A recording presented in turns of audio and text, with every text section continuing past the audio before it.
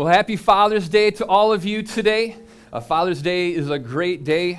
I remember my first Father's Day. My wife was pregnant. She's like, "Happy Father's Day." I'm like, I kind of half feel like a dad, but not really yet, because I haven't changed a diaper, actually paid a price yet. I'm just watching you pay the price of having children.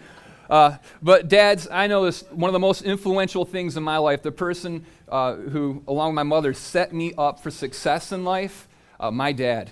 And he just paid a price to sacrificially love me and care for me. And what he also is, he showed me the example of the Father's love for me. And so for all of you dads here today, we celebrate you. We encourage you. God has an incredible call and purpose on your life. And today maybe you have some broken relationships with your dad, and it can be a little bit of a hurtful day for us. But this is what I want you to know, is that you have a heavenly Father. And he loves you, and he cares for you, and he is the perfect Father. And even though every earthly father, we're all fallen, we're all broken, we all need God's grace in our life, but we do have a perfect Father, and he loves you, and he meets you where you're at. And today it was so cool. One of my friends, Ituha Cloud, who's been here, you guys have heard him, and he comes from extreme brokenness in his family. His father left his family when Ituha was 3 for another man, and so growing up with that going on, ended up passing away when he was 12 years old from AIDS, and ended up just joining gangs and drugs and all sorts of other things, trying to fill that hole that was in his life. But God did something miraculous in him. And now today he's raising his sons to love Jesus and follow them. So if there's been brokenness in your life, or maybe you've been living as a father and you say, I've made some mistakes and it hasn't been the best so far, today's a new day. And God's mercy is new for you. And today you can decide that, God, I need your grace, mercy, and forgiveness in my life, and I'm going to run after everything that you've called me to. We believe that God gave us the Holy Spirit to empower us to live in a new way. That God's grace doesn't just forgive our sins, but it empowers us to live free from sin. So take up that mantle of being a father, run after it, and do everything you can to model the love of our Father to your children. And if you don't have kids, there's a lot of people that need dads, so go out and find one and mentor them, invest in them. Well, if you have your Bibles with you today, I'd encourage you to turn to Hebrews chapter 13 and 2 Corinthians chapter 7. And I love digital Bibles. I love that we have stuff on the screen, but there is nothing like a paper Bible. So I encourage you, if you have one, bring it with you, open up to it, highlight stuff, circle things, draw funny faces and question marks like, what on earth is he talking about? But do something. If you don't have a Bible, stop by the information table and we'll get some for you there. We're always running out, so if we don't have one today, we'll have more next week for you. But get a Bible, start learning it, writing in it, bringing it to church with you. And today we're continuing in our series From This Day Forward. We've been talking about marriage. And the big question we've been answering is it possible to have a great marriage? And the answer to that question is yes, but it's not likely. It's incredibly difficult to have a good and a strong marriage. And we see the evidence of that in that 50% of all marriages end in divorce, and the majority of marriages that do stay together, you see a lot of unhappiness and brokenness in them.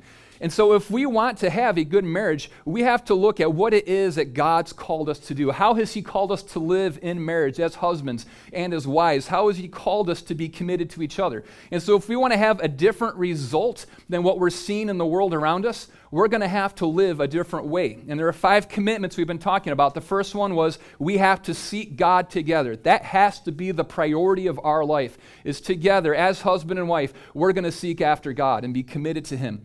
And the second one was that, I don't even remember what the second one was. Fight fair. There we go. We have to fight fair. I'm going to look at the graphic. I just talk a lot, so I don't know. We have to fight fair. We're all going to have conflict in our marriages and in all relationships, so we have to learn how is it that we fight for unity inside of our marriages. The third one, you have to have fun. I remember that one pretty well now. That you can't just go through a marriage not having any fun. God designed it to be fun and to be enjoyable. And that's something that you have to fight and contend for, because life is busy and it will choke the joy out of marriage. So you have to fight for that. And the fourth commitment we're going to be talking about today is purity.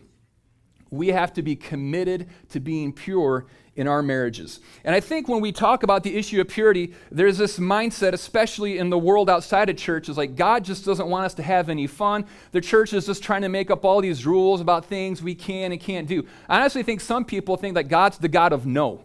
Like, nope, don't do that. No. Hey. I think some people think God looked down at Adam and Eve and saw some bushes rustling and said, hey, what on earth? Get the spray bottle out. Stop that. Don't you dare. Not on my watch. I got to create some more rules here. We're going to keep this from happening anymore. But that's not how God operates. He's not just trying to give us all of these rules and requirements for purity because he wants to steal fun from us. He does it for our protection. And this is what we have to understand as we're coming into this today. And this is going to be one of the more countercultural messages, because this is as countercultural as it gets, the way that God calls purity versus the way that the world treats sexuality. And so I encourage you, be open to what it is that God's saying. I'm not going to try to present a bunch of opinions because, there are a lot of opinions out there. We don't need more opinions. We need more of what God's truth is revealed to us through Scripture. So we're going to fly through a lot of Scripture today, so try to bear with me. But here's how purity works. I love going to the zoo. My family loves it. On our days off, which are Mondays, oftentimes we're going to the zoo because my kids are 2 and 4, and they love seeing the animals, and they just love being in awe of all of God's creation and all of these cool things that God's made. And I love going there, and I'm always like, I wonder what that animal tastes like. That's how I always treat it when I'm at the zoo. I'm in awe of It's just a hunter-gatherer is still in me genetically somehow, and I'm always seeing animals and wondering, what would that taste like? So we all enjoy going to the zoo. But this Monday was the first time that I've been to the zoo since that whole gorilla thing happened, Hammurabi or whatever the gorilla's name was. And so I'm thinking, oh man, I saw what happened to the parents of those kids, and I don't want that happening to me. I mean, my kids also, I want them to be safe, but I don't want all the online hate and backlash that's going to occur if my kid jumps into an exhibit. So I'm like, okay, give me your hands. We got the buddy system. Nobody lets go for anything in the entire world. Like, I am not ending up on the news, and my kids are not ending up in a pit. So I'm holding them, and we're walking, and we come up to the white rhino exhibit. And the rhino's kind of like off in the distance, like our animals are always sleeping at the zoo, never doing anything cool. And Eason says, hey, Daddy, can you pick me up so that I can see the rhino? And I'm like, yeah, sure. So to do that, I have to let go of Brielle's hand. I turn around, I pick him up, and as I turn him around, put him on my shoulder, I look, and Brielle has climbed up the fence for the exhibit already in that amount of time. And I see her as her feet slip through the rails of the fence. Her body goes through, and she's stuck with just her head sticking on my side and the rest of her body sticking on the rhino side of the exhibit. I'm like, this cannot be happening. I turn my back for 1 second, so I drop Eason as carefully as is possible, and I grab onto her, and I'm like yanking her out of that exhibit before the white rhino finally wakes up and decides it wants to play. And I'm like, oh my gosh, how did this happen? Like, what's going on here? And all the parents are looking at me like, ugh. I'm like, don't judge me. You don't know what just happened. I was trying.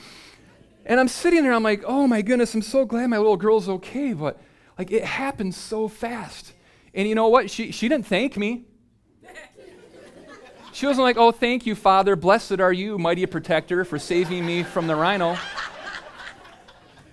But what I did was I wrote down in my journal about it, and I'm considering this her graduation gift. Remember that time I saved you from the white rhino?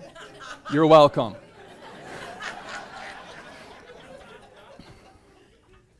But her mindset of it, this is what's happening. The zoo is thinking, that white rhino, that's dangerous.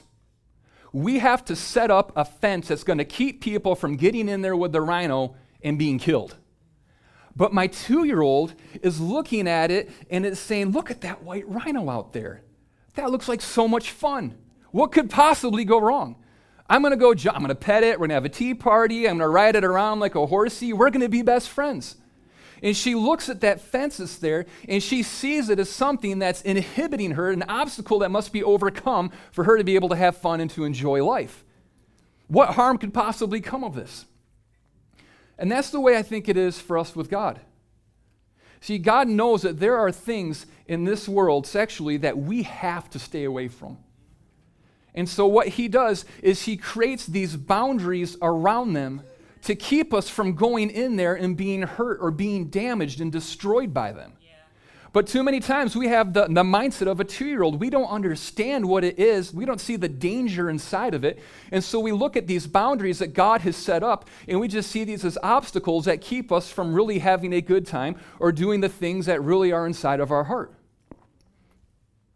But God didn't create any of these boundaries around the area of sexuality for his protection. He didn't create them for his safety. He didn't create them to inhibit us or try to take the joy out of life.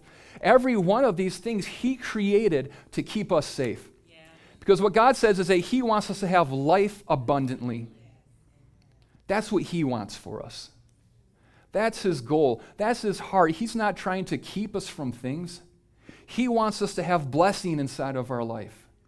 He wants us to have the fullness of everything that we can have, but he also knows that there are things that are destructive to us, even when we don't understand it, even when we don't have the mindset, because, we're not even like a 2-year-old compared to God. We don't understand. We can't see the danger behind everything, but God knows. And so as we're going through this today, I want you guys to know that this is the mindset, this is the heart behind it. Is that we're going to talk about some things that might seem stupid in the eyes of the world. We're going to talk about some things that might go against the way that you've been living or even the way that you believe. But every one of these things we're going to talk about comes from God's word. Come on. And they're here because it's what's going to be best for you.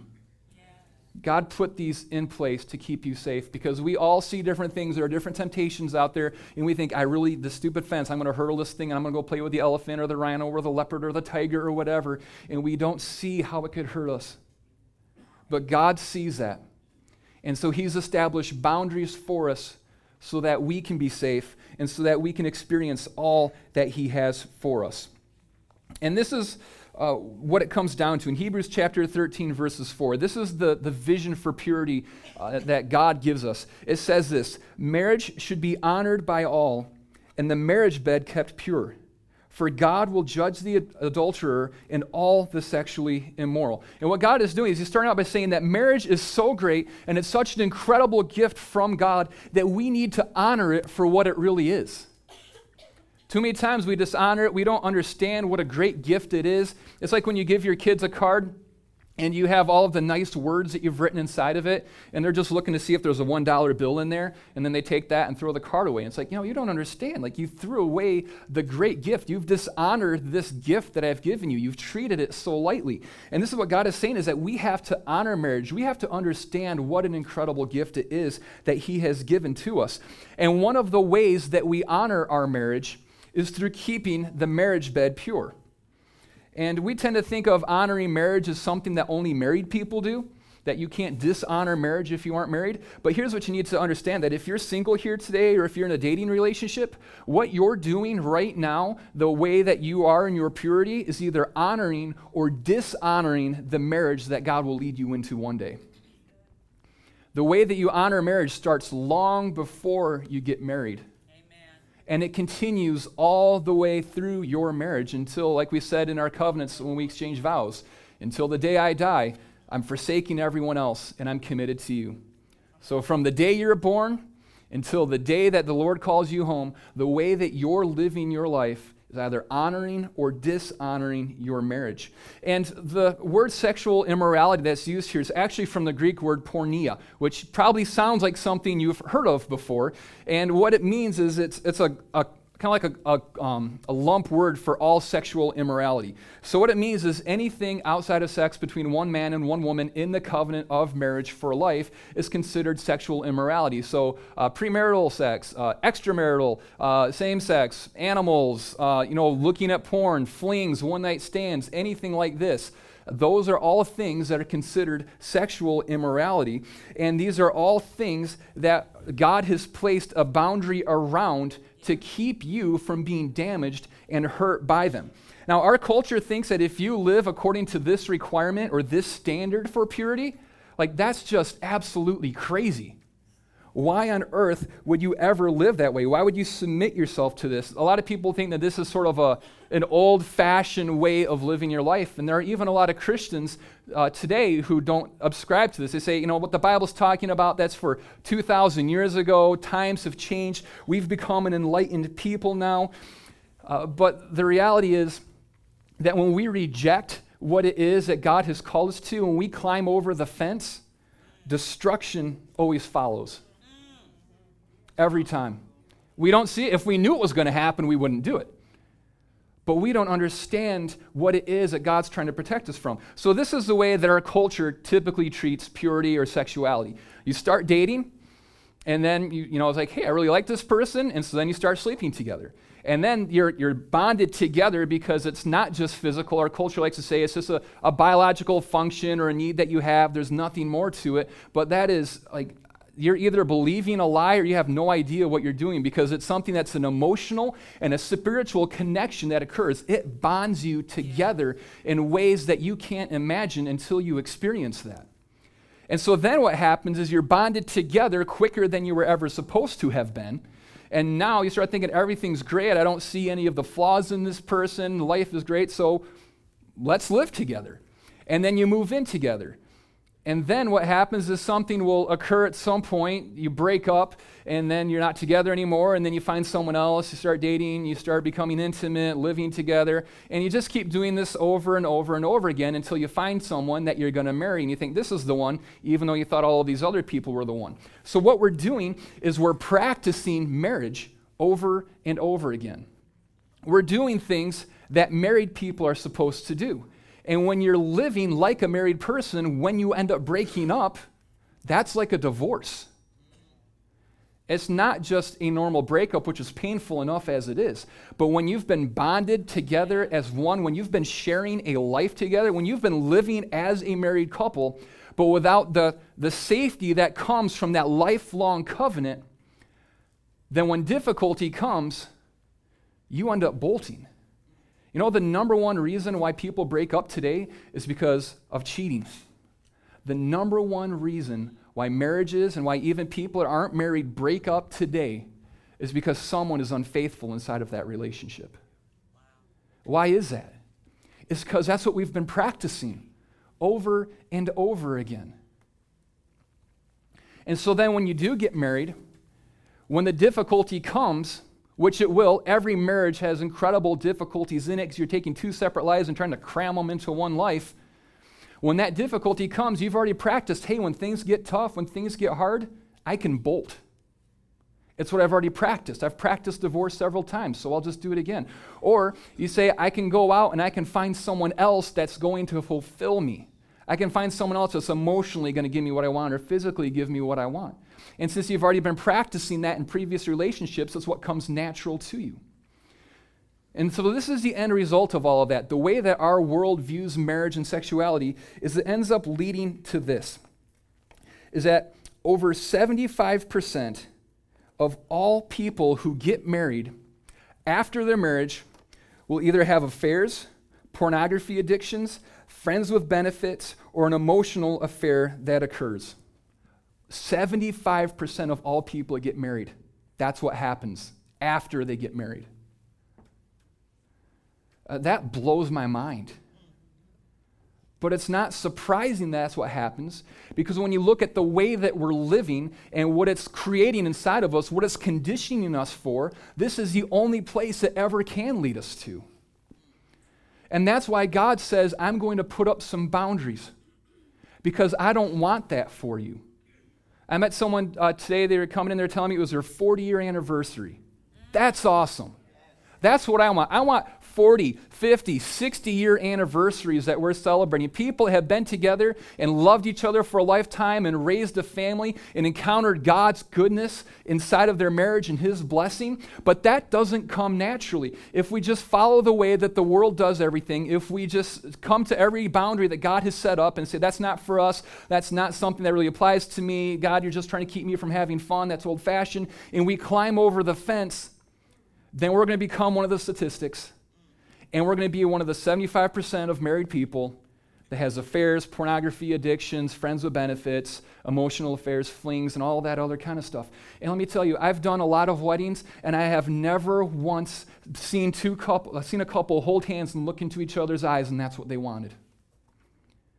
Every one of us, when we got married, even if you're not married, if you're single, dating, you're hoping to be married someday, you don't want that 75% statistic. You want that lifelong blessing that comes from following Jesus. And the only way that we're going to receive that is when we put our faith and trust in God and say, God, even when I don't understand it, I'm going to trust that the fences and the boundaries that you have put up are for my own protection.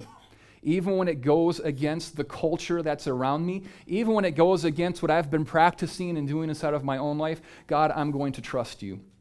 And we can make these commitments that from this day forward, I'm going to live in a new way. Because every one of us, we've all crossed that fence. Every single one of us. Jesus said, if you even look lustfully at someone, you've committed adultery in your heart. So what does that mean? It means every single one of us, we're all adulterers. So we can't look at someone else and judge them or be like, that person's terrible, there's no redemption for them. We all have to come to a place where we say, I've crossed that line. There's been brokenness inside of me. So I can't be haughty with someone else. I can't be unforgiving or lacking mercy for someone else, because I'm guilty of just as much as anybody else is guilty of. This is what I love about Paul. He says that when he really recognizes the gospel, he says, I'm the biggest sinner I know. And we all have to get to that point. I'm the biggest sinner I know. And we don't have to be worried about trying to tell our culture and the world how to live. We just need to focus on what it is that God's called us to live out. Because we're convicted by God through the Holy Spirit to live in a way. So we can't try to be the Holy Spirit to the world that's around us. Amen. We love them, we bless them, we speak truth, but we don't judge them. Amen. We just continue to point to Jesus and the blessings in the life that he's called us to, and we focus on worrying and making sure that we ourselves are living according to God's call in our life. So here's the first verse that really begins to talk about this. It says in 1 Thessalonians 4, 3-5, it is God's will that you should be sanctified, that you should avoid sexual immorality, that each of you should learn to control your own body in a way that is holy and honorable, not in passionate lust like the heathen who do not know God, for God did not call us to be impure, but to live a holy life. Paul is saying, listen, this is something we have to learn. It doesn't come natural to us. God's call for purity isn't the natural reaction of our human hearts. It's something that's incredibly difficult, and it's something that we have to learn. It's a process that we go through in doing this. And he's saying what we can't do is follow our feelings. Our feelings will lead us into all kinds of bad places. My feelings, sometimes those are my worst enemies. How many times have you had feelings that just completely lied to you? Have you ever followed your feelings and it led you to a place you're like, oh, wow, that was a really bad idea? All the time. That's like the story of my daily life. We can't trust our feelings. If we follow after our feelings, after the desires of our heart all the time, it's going to lead us into the rhino cage, and it's going to lead us to destruction. We have to follow what it is. We have to learn the way that God has called us to live. And God says this in Hebrews chapter 5, but among you there must not even be a hint of sexual immorality. He says not a hint of it. See, we have a 5-second rule approach to life. You drop something on the floor, and it hasn't been on there that long.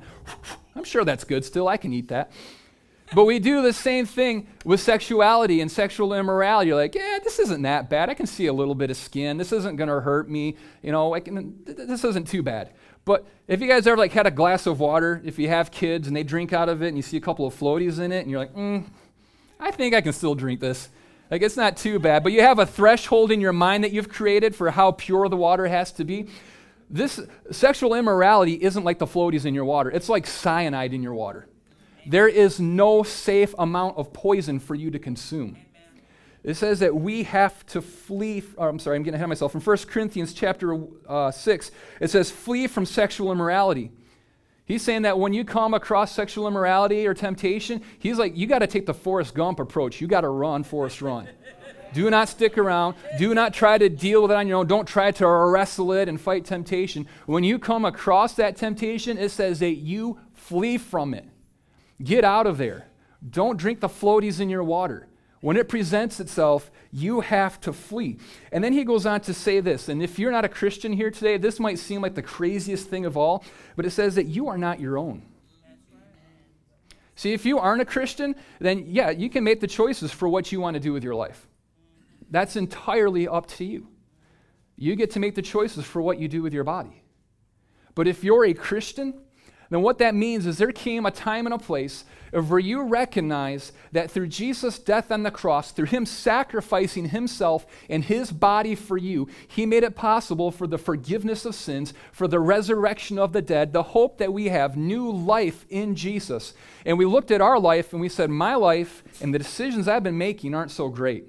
So what I'm going to do is I'm going to surrender control of my life to God. I'm going to say I'm not my own anymore. I was bought with a price. Yeah. Jesus shed his blood to redeem me, to save me, to give me a new hope and a future. And because I trust him now, I'm going to leave that old life behind. I'm going to leave the decision-making control over the way that I view the world and what's right and wrong. All of that's behind me now. And I'm going to say, Jesus, I submit myself to you. I'm not my own anymore. I'm yours. And that's what we're being reminded of, that as believers, the decision-making was already surrendered when we surrendered our life to Jesus. We aren't our own. We were bought with such a precious price. And honestly, it's not a burden for us to have to surrender control over our lives to Jesus, because the blessings that come from it are so much greater than anything we ever experienced before. So much greater. I've been bought with a price. And then it says in Galatians chapter 5, those who belong to Christ Jesus have nailed the passions and desires of their sinful nature to his cross and have crucified them there. Now, there's still desires that go against. I still want to jump in the rhino cage. There are still things that look like a lot of fun that appeal to my old nature. But what I have to say is these old desires, the feelings, the lust of my flesh, I crucified those. They're nailed to the cross. And that I live a new way now. And so this is what we had to make, this commitment that from this day forward, if we want to live out purity inside of our life, if we don't want to become the 75% statistic, if we don't want to practice divorce and all of the hurt that comes from that, then we have to be committed to God's purity. So from this day forward, number one, we have to make a commitment to God's standards. And this is what I'm calling us to as a church, not the world, not the city, all that stuff. I'm saying is that we as the church, the people who surrendered our lives to Jesus, we have to come to the place where we say, God, your standard, what you've revealed, that's the standard that I now am going to live my life according to. And if we don't do that, then what we're doing is we're saying that you aren't really God in our life. You see, what makes God God is that he's able to define what's right and wrong. He's able to define what truth is. So when he speaks truth to us through his word, when we look at his standard, we have the decision to either accept it and confirm the decision that we made for his lordship in our life and say, God, you are God. I don't even necessarily agree with this. I don't understand it. But you know what? I believe you're smarter than me. I believe your ways are higher than my ways. I've surrendered myself to you. You are God in my life, so I'm going to live according to your standard. But if you don't do that, if you come to God's standard and you say, that's not the way that I'm going to live my life, then effectively what you're doing is saying that you aren't God in my life, that I am. But we as a church have been called to more than that. We've been called to live according to God's standards, not the opinions of our culture, because there are so many opinions out there, and we don't need more. We need the truth of God's standard, because an opinion can't save you from destruction. Amen. But a boundary of truth will save you from death and destruction. It says in Psalm 139:9, how can a young man keep his way pure? By living according to your word. That's the way. If you want to know how to keep your singleness, your dating life, your marriage pure, live your life according to God's word. Number two, we have to manage our minds, or manage my mind. You have to be careful what you let into your mind. Because you have, like, people talk about a one-night stand. One-night stands don't exist. 1 week, 2 week, 1 year stands exist because those thoughts were in your mind. You had been considering those things long before you ever engaged in any sort of an action. So we have to guard what it is that we allow to come into our minds, especially in the age of media that we live in today. Every sort of temptation that could possibly appeal to any person, we have instant access to. Even coming to church in a movie theater, like I'm walking and I see a movie poster. Oh, don't look at that one. Don't look at that one. Oh, goodness. Is this a church? Like, what's going on here? But isn't it cool we get to do church in a place like this? But everywhere you go, you have to continually guard what it is that you're allowing into your mind. You have to monitor what it is that you're viewing, the thoughts that you're entertaining. In our age, internet pornography is such a huge thing that so many people struggle with. Statistically, over half the men and women in this room struggle with pornography. And I'm not saying that to condemn anybody. If that's you, I don't want you to feel shamed because of that. But I want you to know that God has called you to something higher, and He has the ability to deliver you from that. Yeah. But we also have to do something on our end, where we have to put some healthy boundaries in place there. So if that's you, if you're struggling with that, there are great programs like Covenant Eyes, XXX Watch, things like that you can install on your computer. And what it does is it filters, and then also it sends a report of all the websites that you visited to one of your friends once a week. Makes it a lot harder, doesn't it? And so that's what I encourage you guys to do. That's something my several friends that we do that for each other, because we know that there are all kinds of temptations and all kinds of thoughts, and those thoughts that are planted in us will bear fruit later on in our lives. And people say, are you that weak that you would actually be concerned about that? Absolutely. 99.9% of the time I'm not that weak, but that 0.1% of the time when I am, that can destroy 35 years of life and what I've been trying to build for the kingdom. I want to put guards in my life. And so if you're struggling with something, whatever it is, some sort of sexual immorality, guard what it is that you're allowing into your mind, and then also bring other people around you and establish safety nets so that you don't even have the opportunity to walk into those sorts of things. We have to be proactive about this. We can't be reactive, because if it's reactive, there's already been a whole lot of damage that's done. It says this in Job 31:1, I made a covenant with my eyes not to look lustfully on a girl. Psalm 101:3 says, I will set my eyes on no vile thing. We have to make that commitment to purity, that we are going to do everything in our power, and even beyond that, we're going to bring others around us. They're going to help us to guard our hearts and our minds, because sexual immorality always starts in your mind and in your heart. And then number 3, we have to magnify the consequences. Whenever I'm tempted, and every single one of us is tempted, every single one of us, one of the things that I do is I start thinking about what will the price be if I indulge in this temptation. What's the price tag that's associated with it? What's it going to cost me? Because we all think we're just going to jump in the rhino cage, ride around, have a great time, nothing bad's going to happen. But we got to know what that price tag's going to be. So I actually think about that. When I'm tempted, I think about my wife and what it's going to mean if I have to tell her what it is that I've done, how I've broken trust with her, the hurt that that's going to cause her. Or what if it destroys my marriage? Am I willing to sacrifice my marriage to indulge in this temptation? I think about my children and what's going to happen to them if I destroy my marriage because I did something stupid. I think about the church. There's so many pastors out there are having affairs and so much sexual immorality in the church, and the world outside of us looks at us and says, you guys are all a bunch of hypocrites. You're even worse than we are. See, just another pastor that had an affair and fell. I don't want to give anybody any more reason to believe that. I don't want to defame the name of Jesus and the reputation of the church because of my indulging in a lust. And I think about God and what it's going to do in my relationship with Him if I indulge this temptation. I don't want to break the heart of the God who loves me so much that He gave Himself for me. It says in Proverbs 6, a man who commits adultery lacks judgment. Whoever does so destroys himself. And what that's saying is that when you commit adultery or any form of sexual immorality, it was because you didn't have judgment. You didn't understand what the cost was going to be of it. So magnify the consequences. Make that list. If you're struggling right now, make that list. Put it on your desk. Put it somewhere where you can see it all the time. So every time you feel tempted, you look at that list and you know exactly what the consequences of your actions will be. And then number 4, maintain proper relationships. This is what I do. I can sit there and I can just be the guy that's like, I'm tempted. Nope, bad Jeremy, bad pastor. What are you doing? Don't stop. No. I can do that. And there are times where I do have to do that.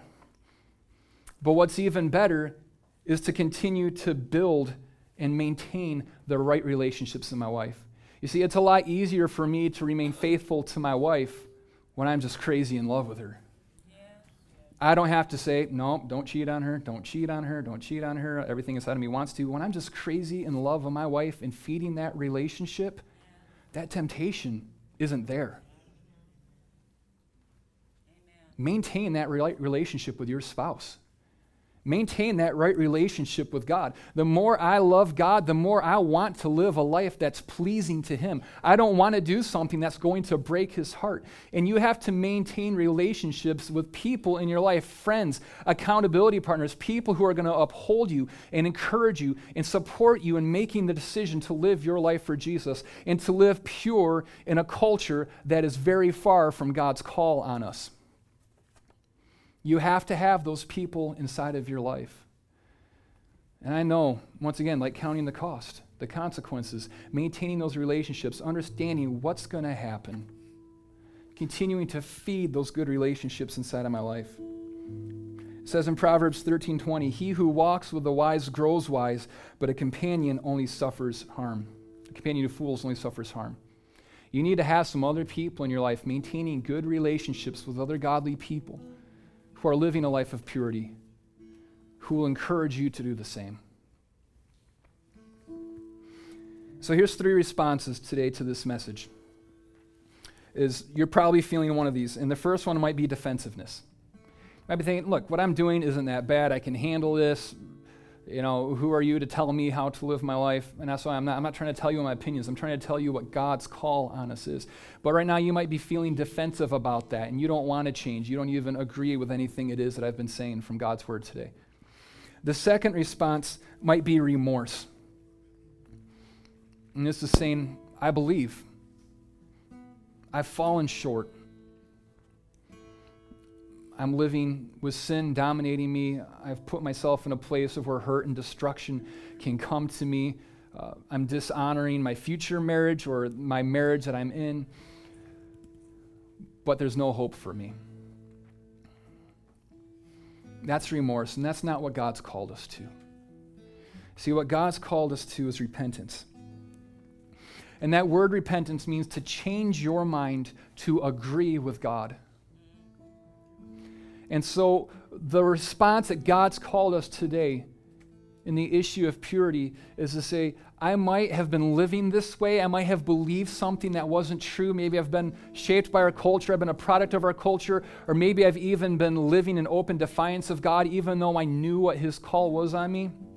But today, I'm going to change my mind so that now I agree with God. And I'm going to ask God to forgive me of my sin. I'm going to ask Him to come and to bring healing to me, because this is what you need to understand so much, is that destruction that's been done inside of your life, the harm that's come to you, Jesus is able to heal and He's able to restore. There is hope for you. He's the God who restores brokenness. It says that He restores the years that the locust has stolen. And that's talking about locusts would come in and they would eat up the crops and you would have nothing left. And you think there's no hope for me because there's no food.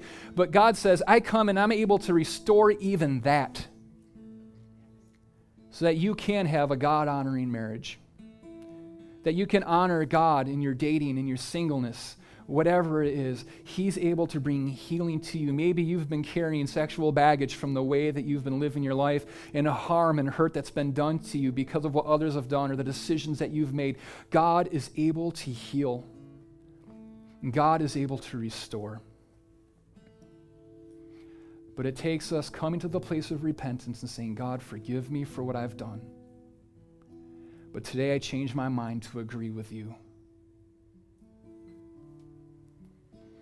It says this in 2 Corinthians chapter 7, godly sorrow brings repentance that leads to salvation and leaves no regret. But worldly sorrow brings death. What he's saying is that if you make this decision to repent and to live a pure life, you won't have any regret about that decision, ever. There's nothing that you can ever regret about that decision. But worldly sorrow brings death.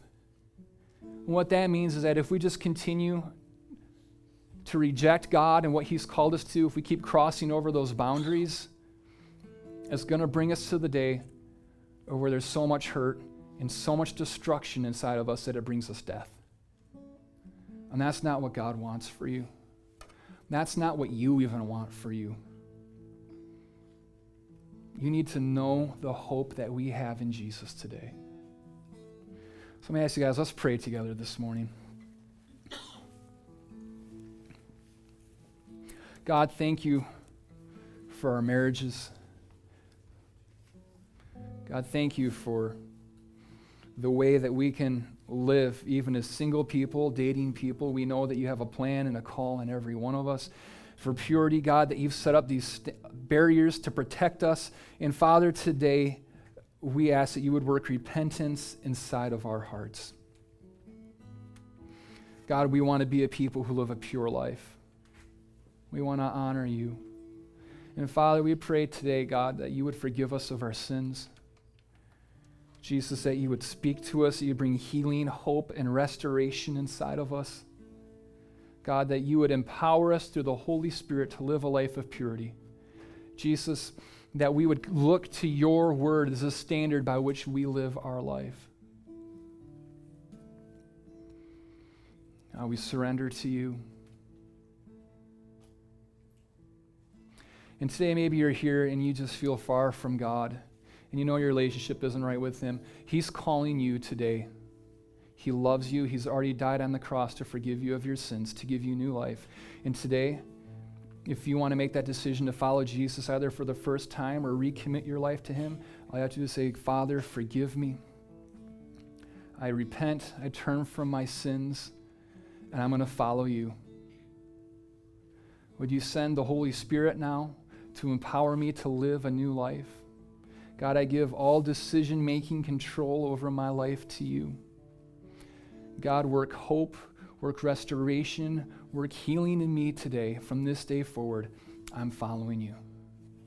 In the name of Jesus, we pray. Amen. Amen. If you prayed that prayer, you are a new creation. It's a new start with God today, and it's just the beginning of the life that he's called you to and what he's going to do inside of your life.